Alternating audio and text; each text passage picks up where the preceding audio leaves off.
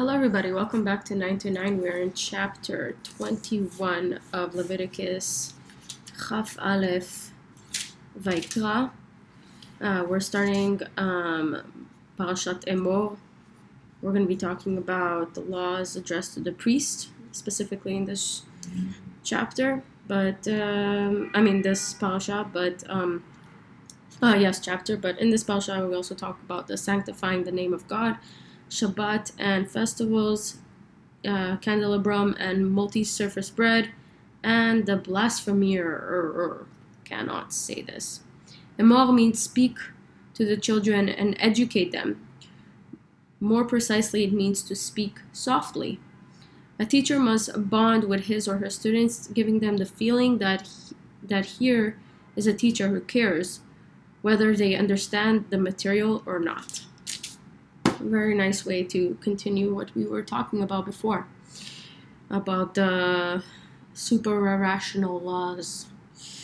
Parashat Emor, laws addressed to the priest. Hashem said to Moses, "Speak to the priest, Aaron's sons, and say to them, let no priest become ritually impure through contact with a dead person, when there are others amongst his people who tend to the burial, except for his wife, who is the closest relative, his mother, his father, his sons, his daughters, his brothers, his virgin sister," very specific about that, "if she is still close to him, because she was never with a man.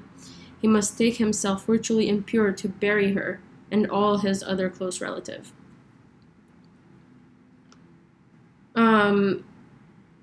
A husband should not make himself ritually impure for a wife who violated his sacred character, because as a priest, he was forbidden to marry her. However, this is only when there are others amongst his people who can tend to her burial. The priest should not make bald patches on their heads as a sign of mourning. They should not shave their extremities of their beards.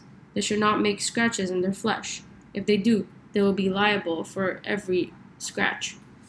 Even against their will, the court may force them to be holy to their God by following above laws, so they should not desecrate their God's name, for they are the ones that offer up God's fire offerings, the food offering of their God, so that they should be holy. They may not marry an immoral woman who has had forbidden relations. I think nowadays a lot of this has changed, just saying. Nor a woman who was born from a union which violated, like a mamzera, basically. If he wishes to marry a divorcee, you should force him to be holy against his will. You should treat him as a holy person by honoring him first in all matters. For I am God, your holy God, who makes you holy. If a priest marries a daughter, violates sacred character through adultery, she violates the sacred character of her father. She should be buried in fire. Yikes. Ouch. And now more laws addressed to the high priest. I guess this one was for the priest. So this one for the high priest.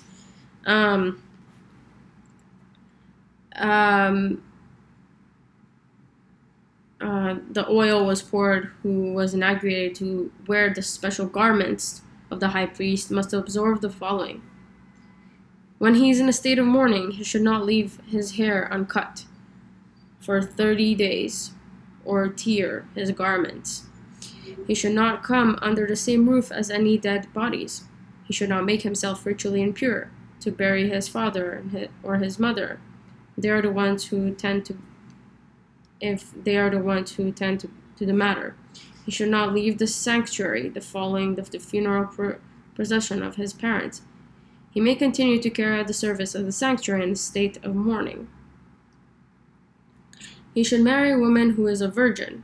He may not marry a widow, divorcee, a woman who was born from a mamzera or a mamzeret, an immoral woman, someone that comes, and thus he will not violate the sacred character of his children amongst the people. and blemishes that disqualify a priest from service. So basically, a blind man, or a layman, or one with a sunken nose, or with this, I don't like this, okay, with disproportionate limbs, or a man who has a broken leg or a broken arm, or one with unusually long eyebrows, or cataract of imperfect iris, dry lesions, weeping sores, or one with crushed testicles. What the frick? Oh my god. This is so uncomfortable, oh my god. Any man from among the children of Aaron, the priest, who has any other blemishes should not come close to offer up God's fire offerings. So long as there is a blemish in him, he should not come close to offer food to his God. But if the blemish passes, he may serve. Even a blemished priest may eat his God's food, both from the most holy sacrifices and from the less holy ones. But he may not come to the partition to sprinkle blood upon it, nor may he come close to the outer altar because he has a blemish, and thus he should not violate the sacred character of my holy things, for I am God who makes them holy. And that's it. Moshe told this to the people, and yeah.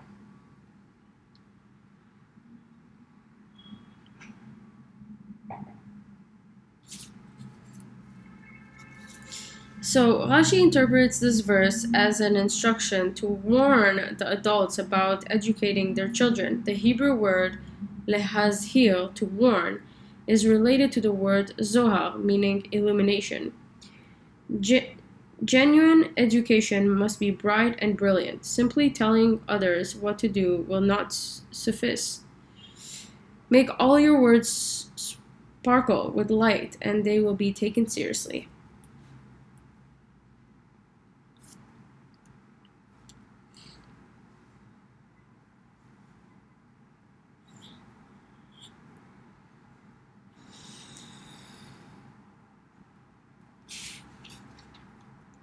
I am God who sanctifies him. Priesthood is not a profession that someone chooses voluntarily. It is a life mission that God assigns to a priest upon birth. A priest can shun his duties temporarily, but he will never lose the priesthood. In a certain sense, all Jews have this priestly quality. A Jew is born a Jew and can never be stripped of that quality. Even if he has forsaken his Jewishness temporarily, he can always return to a lifestyle that is inherently his. Nice way to end this. That's the end of chapter 21. We'll see you tomorrow. Yasher koach.